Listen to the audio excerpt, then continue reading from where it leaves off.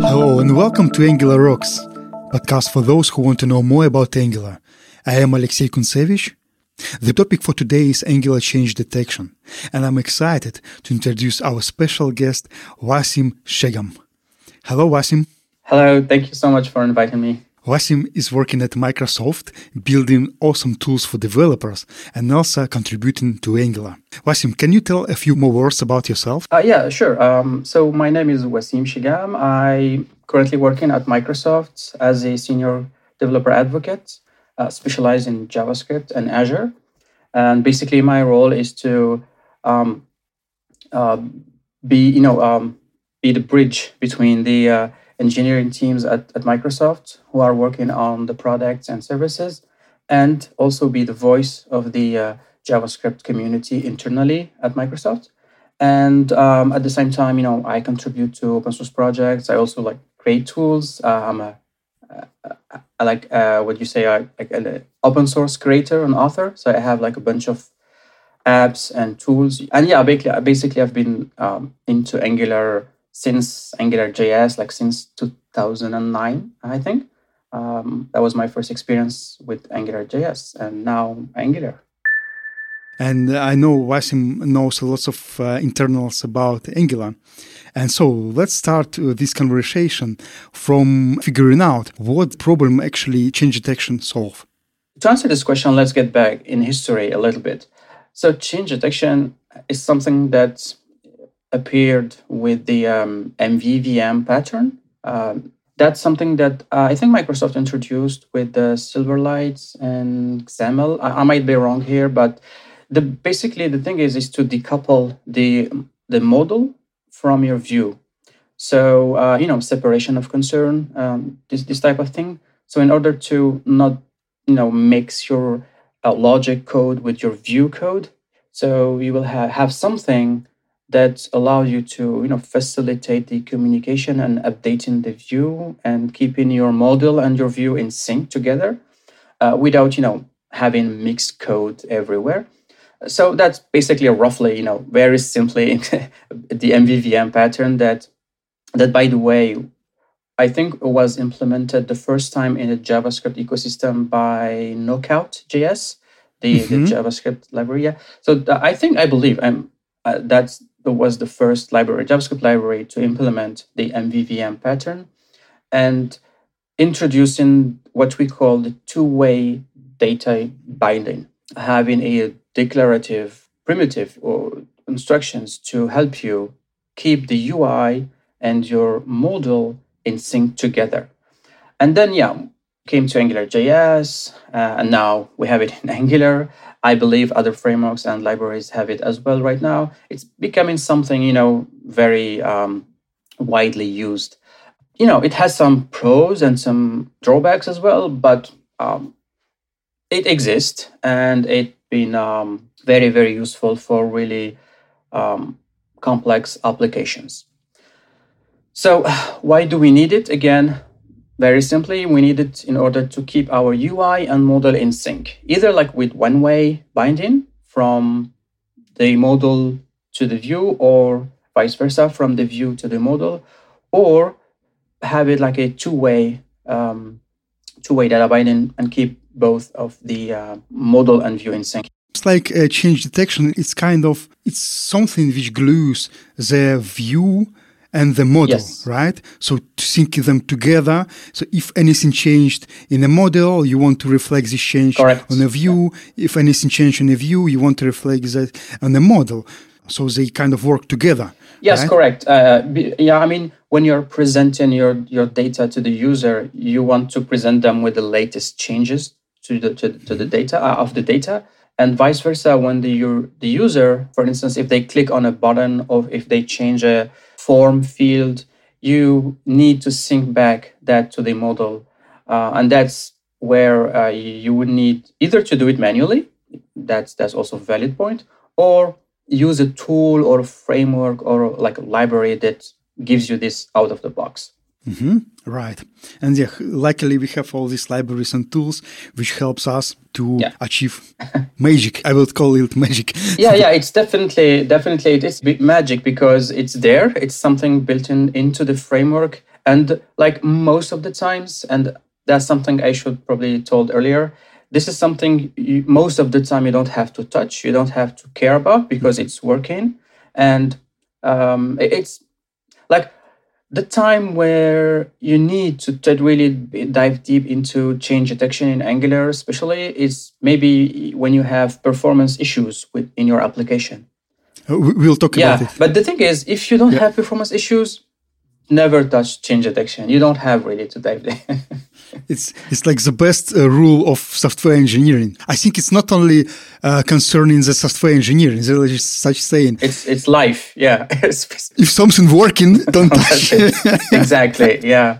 Unless you need to tune a performance in things like that. However, there is maybe situations or use cases where you want to touch it, and maybe we can just touch some of those cases. Can you name a few? So yeah, sure. I mean, when I was building applications before joining Microsoft, I was working as a consultant for different clients here in France. So I've seen a couple of configurations, a couple of use cases.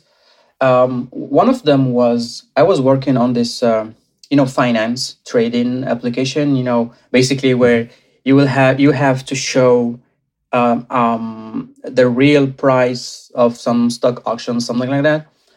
So there is like a lot of refreshes happening on the UI side, and we had issues with basically change detection back then. That's like one of the use case. Like when you have like high refresh rates on your UI, you might need to disable the change detection or like the change detector on the active component that's showing the price, for instance, every like 100 per second or something like that. I'm just like exaggerating here. So yeah, that's one of the points that you need to disable and like manually detect changes every whenever interval you need. The other issue, when sometimes you need to listen for the scroll bar, like when you're scrolling on your page, that might also something that you need to disable your change detection, because otherwise, if you're, let's say, listening to this scroll event, you will get lots of events firing per second, and maybe you don't care about all those changes or those events. Another example also on a different project was the problem with WebSockets. Like our team was using some third-party WebSocket library, and the problem we had, if I remember correctly, we always had like the first event being fired, so we were able to change our data the first time, but then all the subsequent calls, they were not detected by Angular.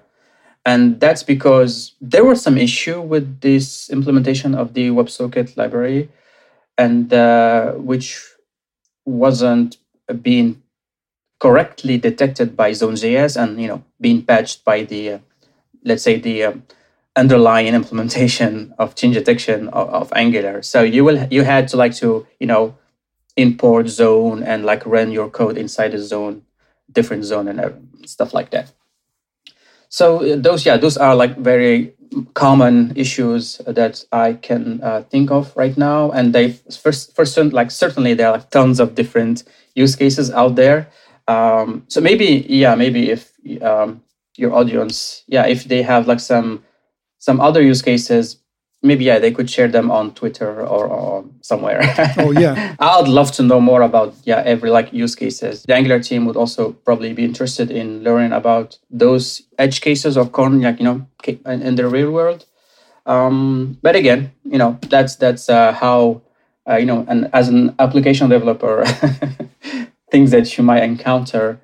I'll keep thinking about more use cases if I remember some of them later on in this interview. Yeah, let's share them on Twitter, guys. If you have any edge case you want to share, just share on Twitter. Probably I'll create a thread once the episode is released, and I call for that. So it would be interesting to know. You mentioned Zone.js. Should we tell a little bit more about Zone.js, what it is, in a few words, and how it helps Angular change detection? Yes, sure. So Zone.js did something. I'm purposely saying something here. It's something that came from, I think, from Dart, if I'm not wrong. And basically, to put it simply, it's a utility like JavaScript library that sits, really under your framework or your library or your code, and it basically patches all browser and the DOM APIs. And as I mentioned earlier, like add event listeners, set timeout, set interval, all this these primitives that deal with async operations and async calls. Whenever an async call happened, basically Zone.js is able to notify you that the asynchronous call or asynchronous operation has started and has ended. So then you can run some code before or maybe after. So that's Angular is using Zone.js under the hood to detect when a call has started and call has ended, so it can run the change detection for you automatically. Instead of having you manually calling the change detection. But with Zone.js, currently with Angular, again, maybe 90% of the time, you don't have to care about it because it's automatically happening under the hood for you. And if you want to go more deeper into Zone.js, more advanced, so there are some APIs that you don't want Zone.js to patch, so you can disable. If you don't want Zone.js to patch the Ajax call, you can disable that. If you don't want Zone.js to patch your set timeout or set interval timers, you can disable that as well. So there is some configuration that you can do with Angular. There is there is a documentation, to be honest. They explain to you how to, if you want to disable some of the Zone.js. However, really do this very, very carefully. So really try to understand what you're disabling there, because you might be disabling some API that might break some of your, feature in your application somewhere in your code, and you will never know about it until you're going on production. So please do this carefully, or never do it at all if you don't have to. But it's good to know that you have the option to do it. Speaking about tuning performance of Angular application, there is techniques which might be helpful to make your application work better. Like, for example, just change detection strategy. Sure, yes. Right? So the thing is, so first of all, let's try to understand how the change detection works in Angular. That's like a high level overview.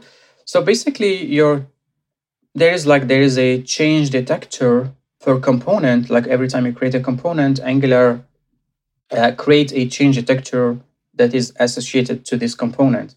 So take your Angular application. It's basically a tree of components linked together with nodes and all stuff.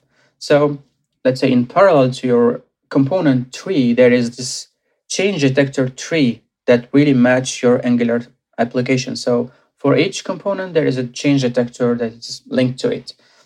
So whenever Angular has to detect or run a change detection to update your view or update your model or run this, two-way binding, it basically starts from the root of your application and then propagate down to all nodes and all components to try to detect any changes. And I think if I'm not wrong, when doing this on dev, when you're working on your development, the dev version of your app locally, I think the change detection runs twice, maybe, because of the debug options. So that's why, when you run it on production, and that's also why you need to deploy your app with the -- prod, because when you're building your application with prod version, like a prod mode, production mode, basically all the debugging information gets stripped away, get removed from your application. And then that's why sometimes you hear that the production is more optimized or is more performant than the dev version. That's because change detection runs only once. And again, that's maybe prior to Angular 12. I haven't checked the code of Angular 12 with Ivy. Maybe maybe it's Yes, they have dash prod by default. I know. Yeah, and I actually the dash prod by default was a request from my team, from myself and John Papa and my team. I'm working on this tool at Microsoft called Azure Static Web Apps, which is basically a service that helps you deploy your static or Jamstack application. And we had lots of requests from Angular developers because they had to change their code in order to add this dash prod every time they need to deploy your app on Azure. And that's something, that we don't own it because it's Angular configuration. So, we kindly talked with the Angular team and explained the issue and everything. And that's something that was supposed to came in Angular 11, by the way. But, things get delayed and now we have it Angular 12. So thank you so much to Angular team for enabling the prod mode by default. So, Netlify, Vercel, Azure Static Web Apps, and many others can just build their application automatically into prod mode with the CI/CD configuration, all that stuff. But that's a different topic for different podcast. Always run your app in prod mode because most of the time you have only one change detection happening and not twice. So again, Angular runs from the root of your application and propagate all the change detections. And it calls a method called detect changes for each change detector instance, which basically again reflect your model on your view and vice versa.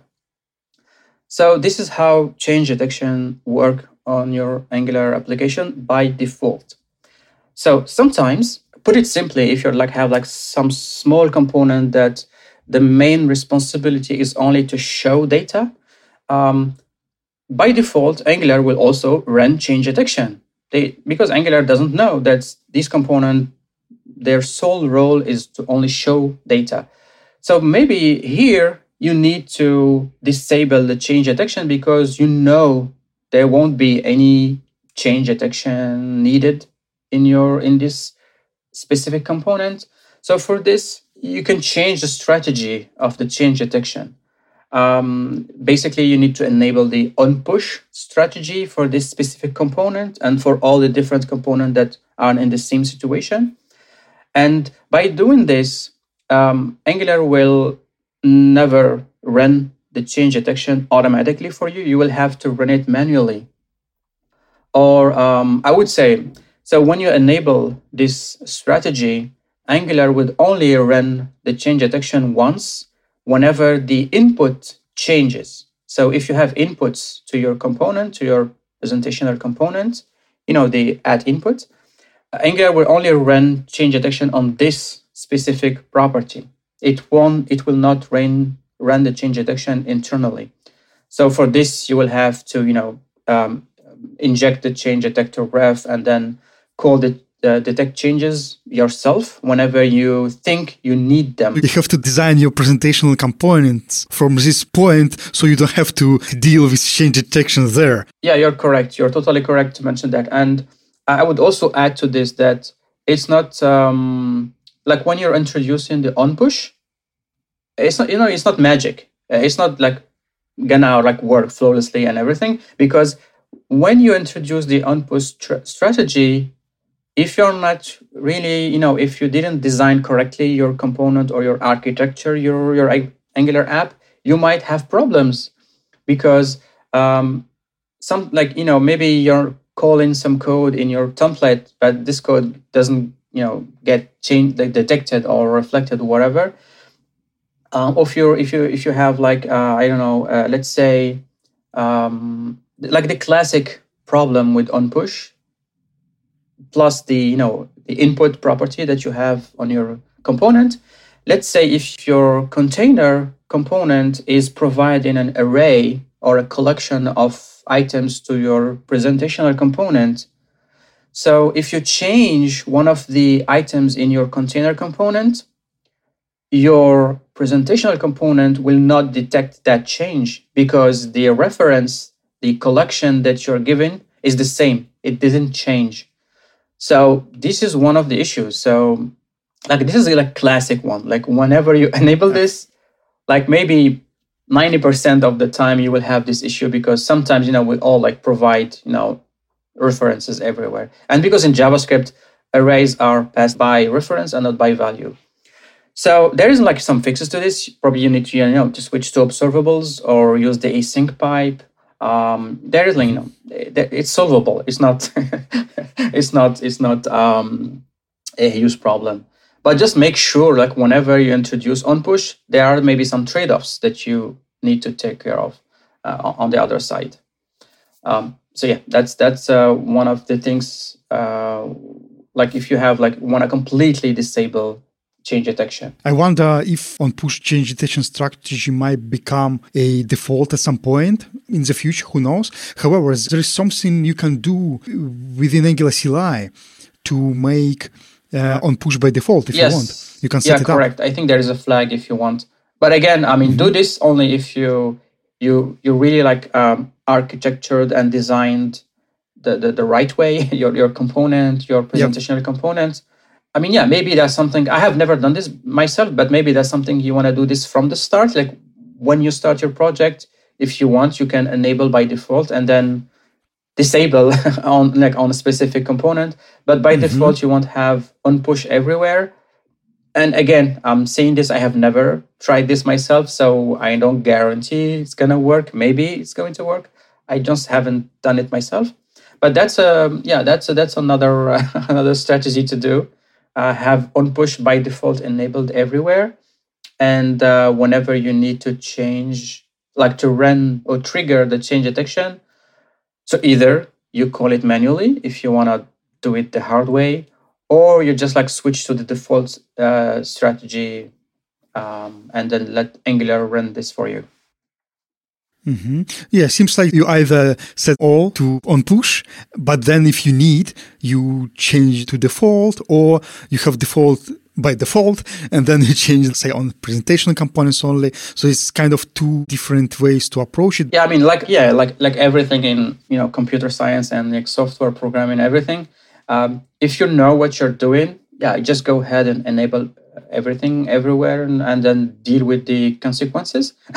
If you don't know what you're doing, just leave it by default and don't touch it. And this also applies to performance, to configuration, to everything. I mean, just trust the Angular team working on the project. They know what you're doing. They won't break your application. So again, most of the time, just run Angular by default, and everything would go smooth. And of course, I mean, I have to work on a project which lasted 4 years, AngularJS and Angular. And I understand things might get very, very, very complex at some point, whenever you add new features, new change implementation, introduce bugs, introduce code, whatever. So yeah, at this point, I know that on push by default will never work because you will spend your time trying to understand which have maybe 1,000 of components. So, and you don't know which component is affecting the input or output of different components. Because most of the time you have maybe 40, 50 developers working on the projects. Not all of them are experts. Not all of them even know really how Angular works and everything. So again, all these decisions needs to be made as a team. Just don't go by yourself and disable on push everywhere or enable on push everywhere, because otherwise you're going to introduce issues that maybe your teammates won't understand or won't know how to fix. But yeah, again, we're going too far here in the discussion, but yeah, take this responsibly. Every decision you make, or make sure you're doing it correctly. And I hope you have some unit tests and some integration tests on the side that will help you, prevent or I would say detect every issue, or maybe your your input is not changing whenever you press on a button or things like that. If you don't have them, please do add tests for this before going big bong and like enabling push everywhere. On push is one way on fixing issues, performance issues. When it comes to performance, with JavaScript ecosystem, there are many root causes, to this. And when it comes to Angular, it's not only zone or change detection. It might be really different issues. Like, for instance, say if you're having very like really complex application with, like, let's say, I don't know, maybe like 100 of forms with fields with complex. So imagine if you have all this code in one single component, and your HTML file, your template, has all this, Angular directives, pipe, all this async stuff happening in one single file. This also might be a performance issue because Angular have to parse, all these templates and,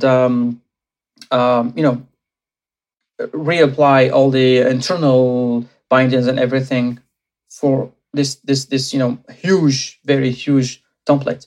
One of the fixes for this is to split your Angular, your component to a different one, and that's obvious. Like everyone is doing this.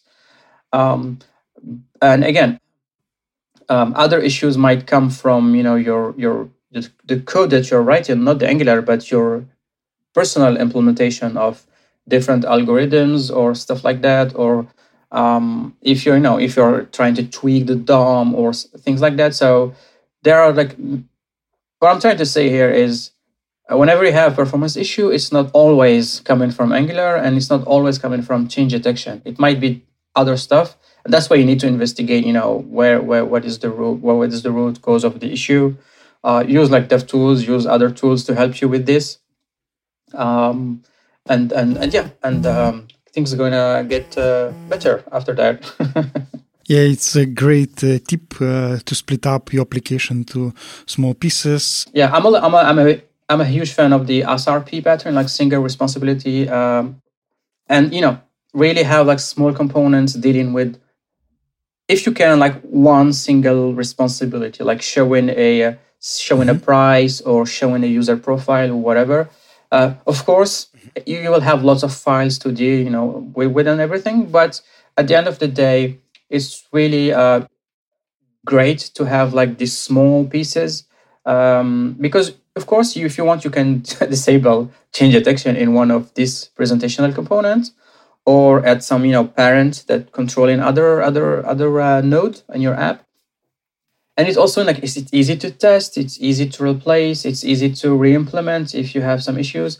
It's easy to, if your investigation bugs or whatever, it's easy to locate, because let's say if you're on your app, on your UI, you see like, okay, you don't have, like the username is not printed, or it's printed undefined or something like that.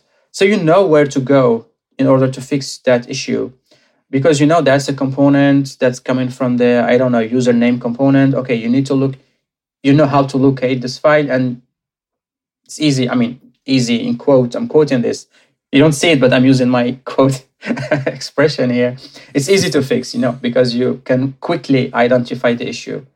I do have 2 episodes that I touch in single responsibility principle, the Angular building blocks awesome. Episode and a application folder structure episode, in case if anyone want to learn more. Check it out. Yeah, definitely. Yeah, that's one of the best practices in the, not only Angular, but, software engineering in general. Yeah. It's not about Angular at all, right? It's like software engineering practice. Of course, yeah. I mean, yeah, a single principle, single responsibility principle. Also, the famous DRY, don't repeat yourself. Wasim, what do you think in the future? Will we still need change detection in frameworks in this paradigm of model and view? Like maybe we will have some other inventions there, or maybe we stick to other paradigms which won't need change detection. So, I mean, to be honest, I don't know, because I can't predict future like anyone else. However, the thing is, like this MVVM pattern that I mentioned in the beginning, I think it was introduced in Hmm. 99 or 98 by Microsoft. So, it's very, very, very old pattern, and we're still using it today in different application that require a event, like an event-driven applications. Whenever you have like a UI, um, because that's like a proven pattern. It's been working. There have been many iterations, many improvements to the pattern. Uh, there have been many names as well, but at the end of the day, it's the same thing, the same concept. That's why I would say, like, I don't think it's gonna change because it's working, and like whenever something is working, they'll touch it. What we're Exactly. saying. Maybe and again, I'm seeing this to what I call the classic applications, like with forms, like maps, whatever. I don't know for games, like I have zero experience in game development. I don't know what they use as in terms of patterns and concepts. Maybe they use completely something different. Maybe they use the same pattern. I guess they are using the same pattern because you have like a mouse, you click, you get an event, you react to the event, and that's whenever you have like a UI, like a graphical UI, that's the easiest thing to do to implement. So that's something I think will last for the maybe coming 5-10 years. Except if someone invented a new Hmm. way of dealing with stuff. But again, whenever like if someone invented a new pattern, it won't be adopted very quickly. Then we'll have to wait maybe 10 years after before adopting it. So maybe for the 20 years to come, we will still have this kind of pattern, probably in different names, in different implementations. But at the end of the day, it's the same pattern. You click, you react to the event, and you trigger a change or something like that. Um, you asked the question like if change detection will be implemented in the browser at some point. Um, it's very difficult topic because I know that Mishko Hevry has created a proposal for to add Hmm. Zone.js to the browser. Uh, I don't know what's the status about this proposal. I think it's still stale. There have maybe I'm wrong. I haven't checked it recently, but yeah, there have been some proposal, maybe some proposals, probably by different people. However, things are really moving very, very like slowly because whenever like introducing something to the browser and especially to the JavaScript ecosystem is very difficult because whenever you introduce a new API, it's gonna live there forever and you will never be able to remove it. Take the double equal, triple equal, all the stuff. Yeah, you can't remove features from JavaScript once they have been in standard, in the standardized by the ECMA.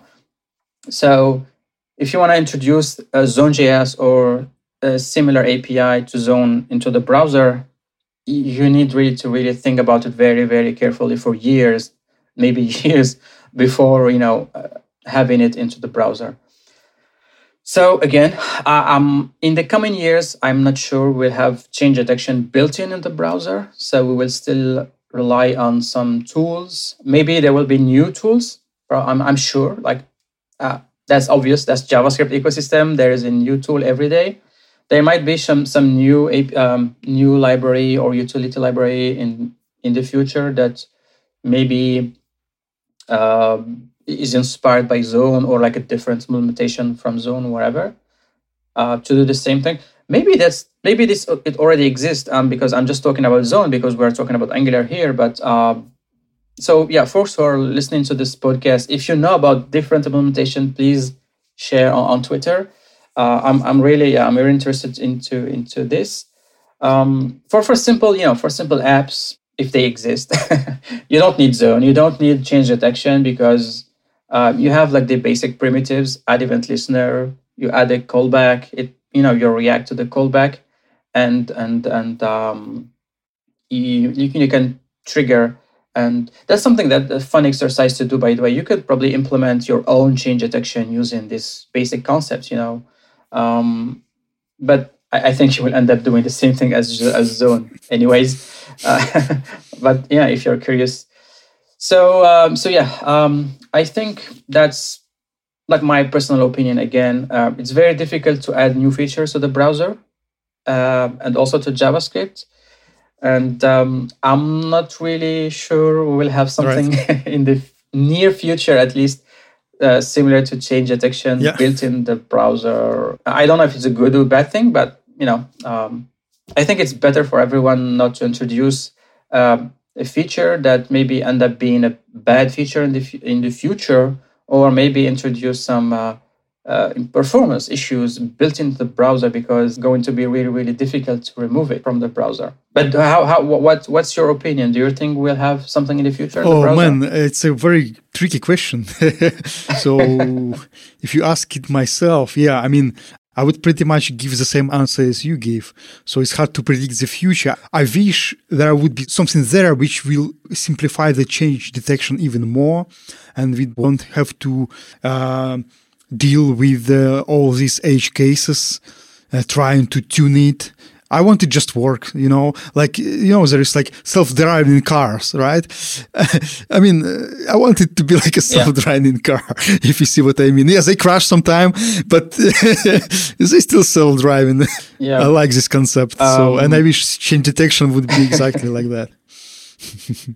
Yeah, I understand.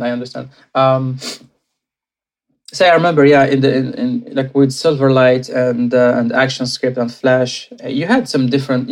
I mean, these concepts of like MVVM and change detection and two-way binding and everything. It was working great. I can't think of any performance issue other than the SDK itself and the tools itself, themselves. But I mean, having this in the browser is very, very tricky, and because like how do you disable this? How do you enable it if you want? How do you disable it per action or per because the browser doesn't care about doesn't care about component or whatever. It's just like a rendering engine, Again, I'm confident here. I think we won't have this change detection implemented in the browser anytime soon, to be honest, because it's something that belongs to the user land, and that's something that can be implemented as a library. So I think that's something that most browser vendors maybe use as a to justify should the feature be implemented in the browser or not. So if it can be implemented as a library, it shouldn't be on the browser. I think that's most of it here.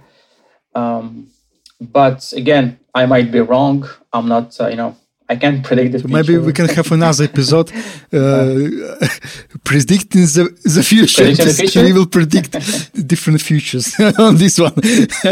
We can pick any number of topics to predict. You could probably invite Elon Musk, maybe. We can ask him, what's the Bitcoin price for the next week? Oh, man, yeah.